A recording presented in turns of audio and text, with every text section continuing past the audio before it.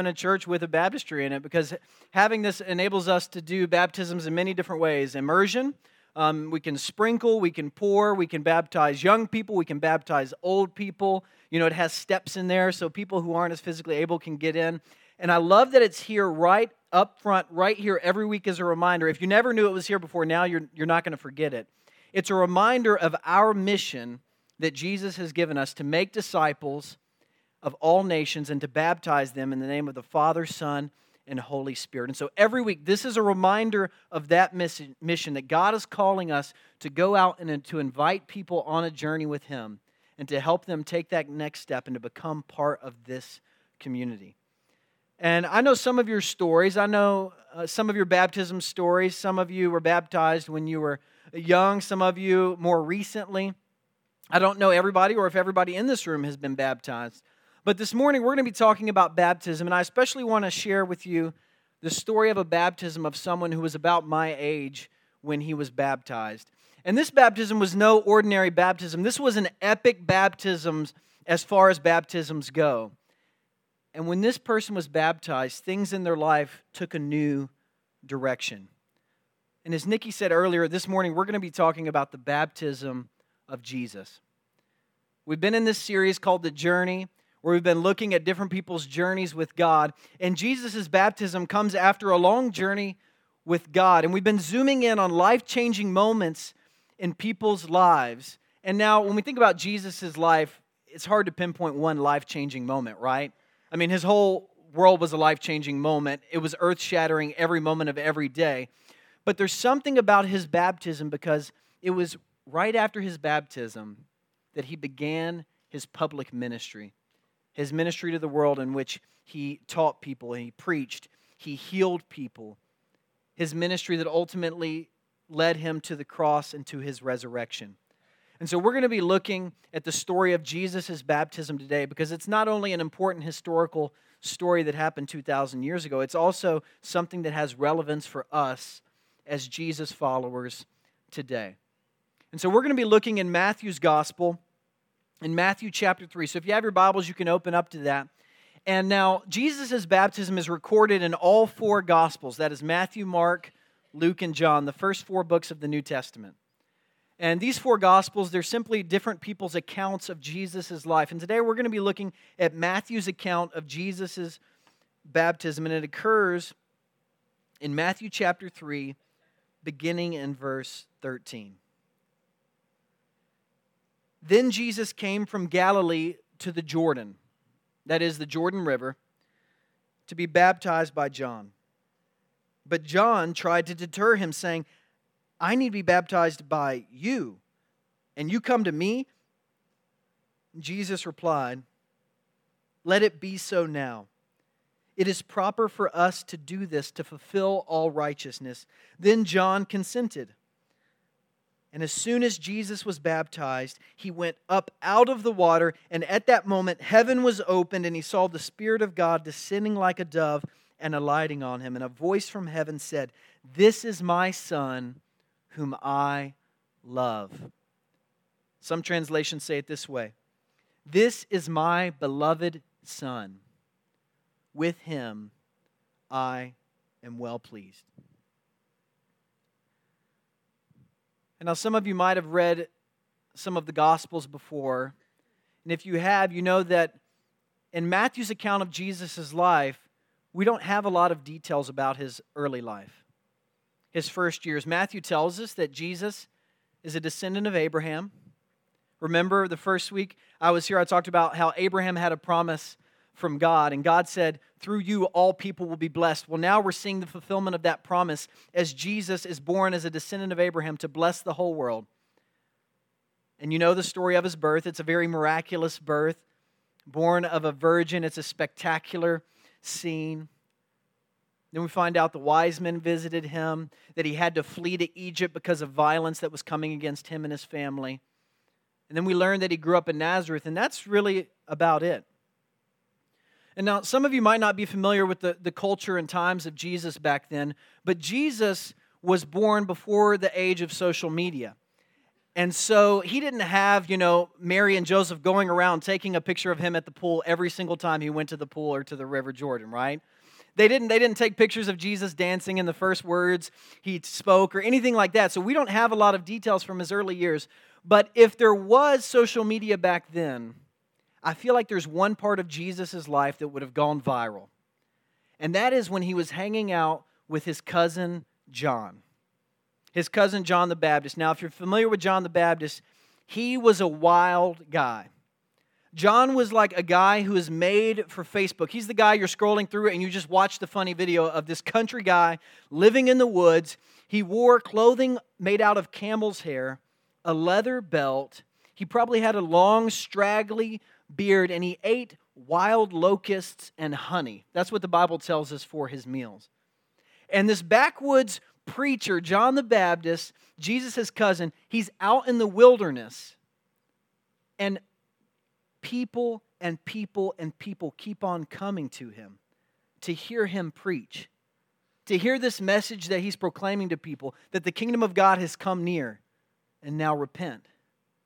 And so I can just see this video of this country preacher in this robe made out of camel's hair, long lines of people, and people are being baptized by John in the Jordan River. And this is happening, and one day Jesus walks on the scene. Jesus walks on the scene. He goes to the wilderness. He finds John, and he says, I need you to baptize me. But John says, no. I've been preaching that someone greater is coming. I've been paving the way for you. I don't need to baptize you. You need to baptize me. But Jesus said this to him. Jesus said, it must be done in order to fulfill all righteousness. And so John consented and he baptized Jesus. And now this phrase, in order to fulfill all righteousness, scholars try to figure out exactly what it means, because this whole scene can be a little confusing for us, right? Why did Jesus need to be baptized? The other people John was baptizing, they were repenting of their sins. They were confessing their sins. But we know the rest of the story. We know Jesus was without sin. And it doesn't say that he repented or confessed anything when he was baptized. And John the Baptist even says himself, behold the Lamb of God who comes to take away the sin of the world. So what's going on here? Well, there were a number of rituals in the Jewish culture at the time that involved water. Sometimes there were baths of water that people who were deemed ritually unclean, they would walk into and they would walk out and they would be deemed clean. There was also a type of baptism at the time where if someone was converting from being a Gentile, that is a non-Jew, to becoming a Jewish person, they would be baptized, but that's not exactly what's going on here. What we see going on here is something new. It's something different. It's the beginning of Christian baptism that we know of today. And we see Jesus and these others being claimed by God in a special way, and we see them being called out for His purposes in the world. And so Jesus is baptized by John. And then something amazing happens, right? This is what it says. It says, a voice from heaven broke out and said, "This is my Son, whom I love. With him I am well pleased." So as Jesus is baptized, his baptism validates John's message. He gives us an example of what we're to do later, which he later commanded us to do, to be baptized. And through his baptism, Jesus is identifying with us as sinners and letting us know that he's not above us, he is with us. He's with us anywhere and everywhere we'll go. And at his baptism, God reveals to him his unique identity. God proclaims over him, "You are my Son, the one I've sent into the world to save. The one who is to enact justice, the one who is to save the people from their sins. You are my Son who has a unique calling in this world, whom I love. And with you, I am well pleased. Those are beautiful words. They're beautiful words, but they're also interesting because Jesus already knew this about himself, right? He knew he was the Son sent into the world to save it. He knew that he was loved by God, his Father. He knew that God was well pleased with him, and yet God says it anyway.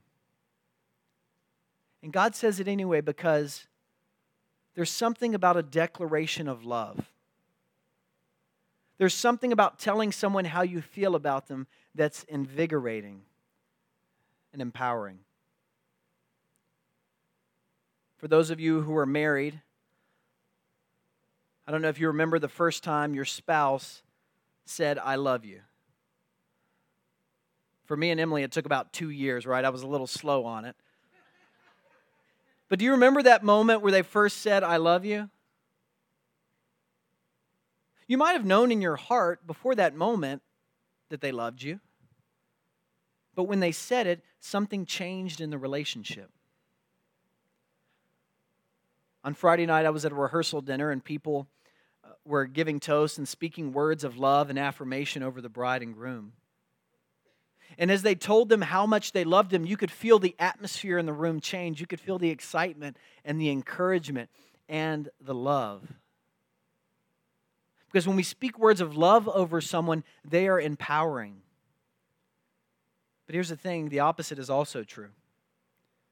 When words of love are withheld, it's disempowering. When I was researching items for this sermon, I came across an article from the National Center on Fathering. And they said they often conduct informal research at their gatherings with men. And they asked groups of men this question: please raise your hand if your father told you that he loved you on a consistent basis. And they said the results are predictable. Usually only 3 to 4% of men raise their hands. And I've been in enough men's Bible studies to know that's true. So often, so many of us haven't heard words of love proclaimed over us. We haven't been reminded of that. And it's disempowering. But thankfully for Jesus, as he stepped into the future, as he began his public ministry, God, his Father, said, "You are my beloved, and with you I am well pleased." And it energized him, it invigorated him, and it helped him launch his public ministry. But here's the thing. God gave Jesus his unique identity at his baptism. And through our baptisms, God does the same thing. Through our baptisms, God tells us what our true identity is. God tells us what he thinks of us. He sees us, and he says, "You are my son. You are my daughter. You are my son. You are my daughter. And with you, I am well pleased. I love you." At our baptisms, God does the same thing. He tells us what he thinks about us. And now what's interesting here is that the identity God gives us through our baptisms, it isn't something that's earned or something that can be achieved. Instead, it's something that's bestowed upon us. And now bestowed, that's an old word, which really, who uses that word anymore? But I think it's a good word because it gets at something essential to baptism. Because bestowed is something that means this.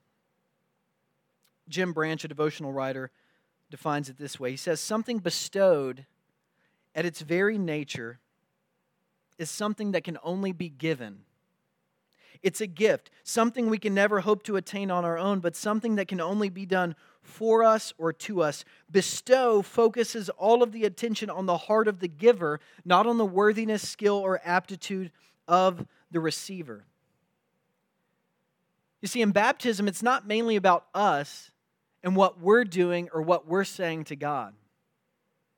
Baptism is mainly about God and what God has done for us in Jesus Christ, and what God thinks about us and how God feels about us. And through our baptism, God bestows upon us, He gives to us freely a new identity. And that identity is beloved. Beloved. Now, beloved is another word we don't use a lot anymore, right? But beloved simply means someone who is loved. And through our baptisms, God says that over us. He says, you are loved and no one can take that away from you, because God's love, it's not like the love on The Bachelor and The Bachelorette. Right? Any Bachelor fans in here? What, can we confess? Yeah, okay. All right, it's okay. This is a safe place. That's not the kind of love that God has for us. God's love is an unconditional love. It's an eternal love. It's a never-changing love. It's a sacrificial love. God's love is revealed to us most fully when He sent His Son into this world, Jesus, to die on the cross for us. That's the nature of God's love. It gives. It goes. It's unconditional. And that's the identity that God gives us through our baptism. He says, you are my beloved. So when you think about yourself, who you are at your core, deep down, when you think about your self-image, is that the first thing that comes to your mind? That you are God's beloved child? If that's not the first thing that comes to mind, well, you're in good company, because for me, a lot of times, that's not the first thing that comes into my mind either. So often, other labels come to mind.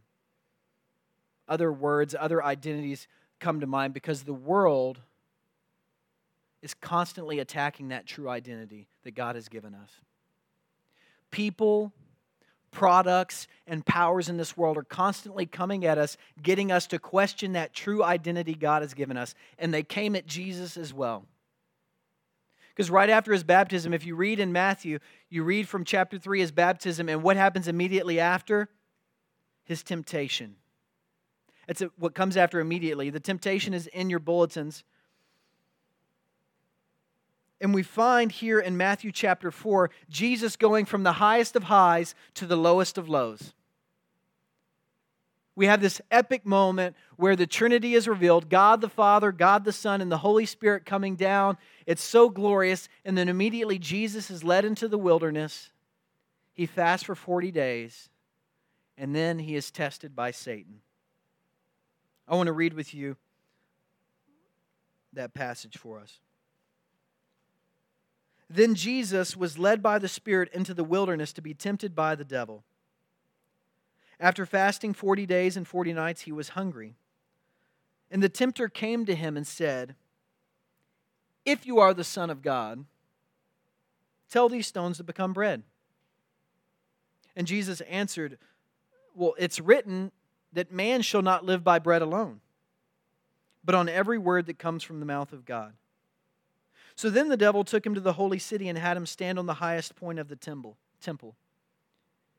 If you are the Son of God, He said, throw yourself down. For it's written, He will command His angels concerning you, and they will lift you up in their hands, so that you will not strike your foot against a stone. And Jesus again answered him from Scripture, it's also written, do not put the Lord your God to the test. And again the devil took Him to a very high mountain and showed Him all the kingdoms of the world and their splendor. And He said, all this I will give you, if you will bow down and worship me. And Jesus said to him, away from me, Satan. Away from me. For it is written, worship the Lord your God and serve Him only. And then the devil left him, and the angels came and attended him. Notice what's happening here. Jesus, who is fully God and fully man, He's hungry, He's tired, and He's tested in life just like you and I are.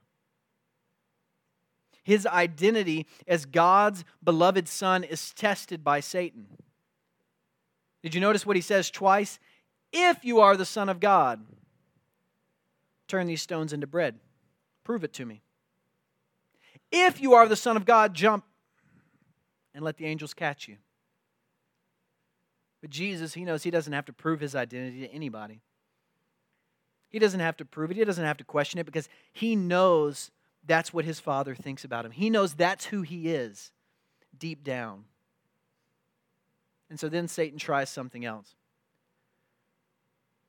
He says, okay, how about you trade your identity as Son of God for another identity? How about this? How about you can be all-powerful? You can rule over all the kingdoms of the world. That can be your new identity. That can be your label. Powerful, if you'll just do one thing. Bow down and worship me. But Jesus doesn't fall for it. Jesus knows who He is. He knows whose He is. And He doesn't fail. He doesn't fail, but so often we do. So often we fail when other people, when other voices come into our lives and try to get us to question our identity. Henry Nouwen, a theologian, he says it this way: yes, there is the voice that speaks from above and that whispers softly to us, "You are my beloved, on you my favor rests." He says this, but it's not easy to hear that voice these days because the world is filled with voices that shout at us, "You are no good. You are ugly, you are worthless, you are despicable, you are nobody unless you can demonstrate the opposite." And I don't know about you, but that's how I feel sometimes. Voices inside myself try to label me as something other than a child of God. Voices in the world say to me, that's not who you are. Who you really are is this. And so if you're willing to be a little vulnerable with me this morning, I want to do an activity together. I want us to list some of the labels that the world gives us. Some of the things that the world tells us we are. And so for me, when I think of it, I fill in the blank. Jonathan, you are blank. Jonathan, you should be blank. And so one of the things that the world tells me, and the world tells many of us, is, Jonathan, you should be successful, right? That's an identity that the world is constantly telling us we should be.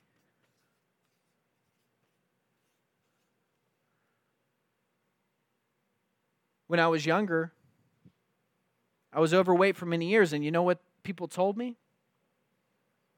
They said, "You are fat." And that was a label. That was a label I put on myself and that I wore. Other times, I've said to myself, "You're unlovable." It's a label. That's an identity some of us take on. And some of the things that come at us are good, not necessarily bad things. Some of them aren't things we want to be called. But what are some other labels that people have given you, or that the world tells us that we should be, we should achieve? What are some? Shout them out. Buy more. Yeah. You should have more stuff, right? One of the things we are constantly told is we should be rich. What are some other things? What are some other labels that you've had people label you as throughout your life? I heard worthless. What else? Ugly.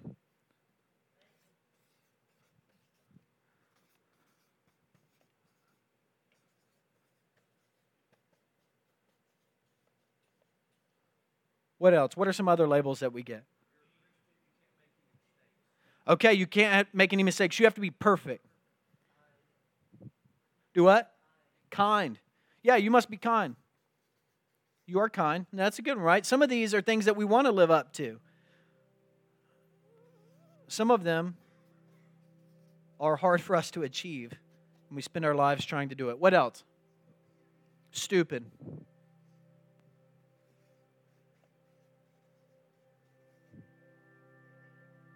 Do what? Giving, yeah. You should be giving.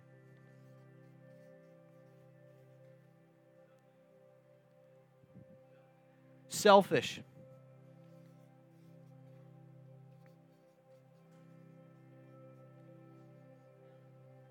Failure. Damage. Wow.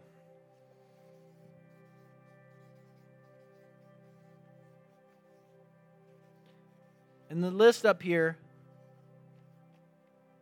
could continue, right? We could do this all morning. And I encourage you to go home today and in your notes section, write down some of the labels that people have given you, labels that you give to yourself. Because throughout our lives, we spend so much energy trying to achieve some of these, right? Trying to be successful, trying to be rich, trying to be perfect, to be kind. That's who we are, and we feel this pressure to achieve it, and so it requires a lot of energy from us. And some of these require a lot of emotion from us because time and time again, we feel like we're lazy, we feel like we're unlovable, we feel like we're damaged, and we're not sure how to move on. All of these voices are coming at us constantly from within us and from outside of us. But here's the thing. These aren't who we really are. These aren't who we're called to be. Through our baptisms, God has bestowed upon us a new identity. And it's underneath all of these identities. At our core, the truest thing about us is that we are beloved. We are God's children whom God loves. And other people, Satan, and ourselves, we get in the way and we wear these labels. But God wants us to take them off. And God wants us to live as His beloved people. And constantly God is whispering to us, and sometimes God is shouting at us, "You are mine. You are loved. Just look at the cross." That's how you know you're loved. But even so, even with God telling us that and God's Word telling us that, sometimes it's not enough, right? We still don't believe it. We still believe all of these labels because they've been ingrained to us, they've been told to us, we've internalized them so many times, and that's one of the reasons why we need the church. We need other people to tell us these things aren't true. They're not the truest thing about you. You are God's. You are loved. Just look at the cross. We're here from you. That's one of the beautiful things about the church. And I don't know about you, but sometimes I wonder,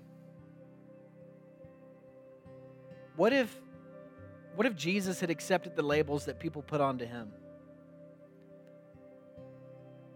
What if Jesus internalized all those things that people said about Him, that He was a liar, that He was divisive, that He had come to destroy everything? What if He had turned the stones into bread? Or bowed down? He probably wouldn't have called the disciples right after that. He probably wouldn't have given His life for us. We wouldn't be sitting here today. And then I ask myself sometimes, what if I stopped believing all of these things? What if I took off all of these labels that I've put on myself and that other people have put on me? What if I took off all of these identities and lived out of my true identity? What could God do in me? What could God do through me? How would God's power be shown in this world? And I don't know about you, but even in my short time here, I've begun to dream and to wonder, what if we as a church took these off? What if we shed them and we started living boldly as God's beloved people?